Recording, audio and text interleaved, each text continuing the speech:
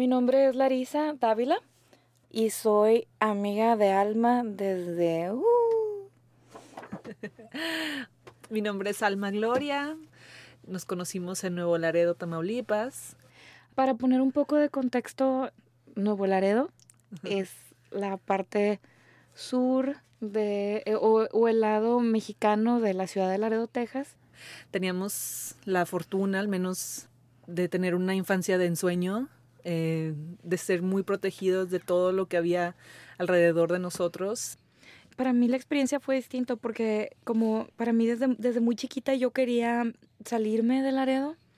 Viví sabiendo perfectamente qué es lo que era la definición del éxito en mi edad adulta, que era crecer rápidamente, casarme y formar una familia, pero muy pronto me di cuenta que yo no encajaba con esa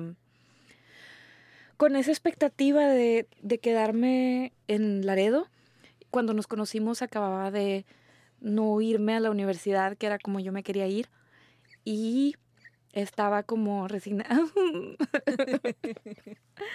estaba como resignándome un poco a que bueno, me voy a quedar en Laredo. Y qué curioso que luego después fue contigo que vinimos en el 2007, ¿te acuerdas? Sí, sí me acuerdo. Que venimos al South by Southwest. Ahí fue cuando dije de que próxima vez que vuelvo a Austin, vuelvo con mis maletas. Ay. Sí, sí recuerdo. No es como lo tenía planeado, pero sí va rumbo a la historia que yo quería y es muy, muy bonito que lo estamos haciendo juntas. Sí. Yo cuando creé mi punto de vista en mi mente, eran cosas muy, muy, muy, muy cerradas. Nunca platiqué con gente de otras, por ejemplo, clases, si puedes decirlo. Tú sabes que quiero destruir todos los sistemas impuestos que limitan a la gente o las cosas que pueden parecer injusticias.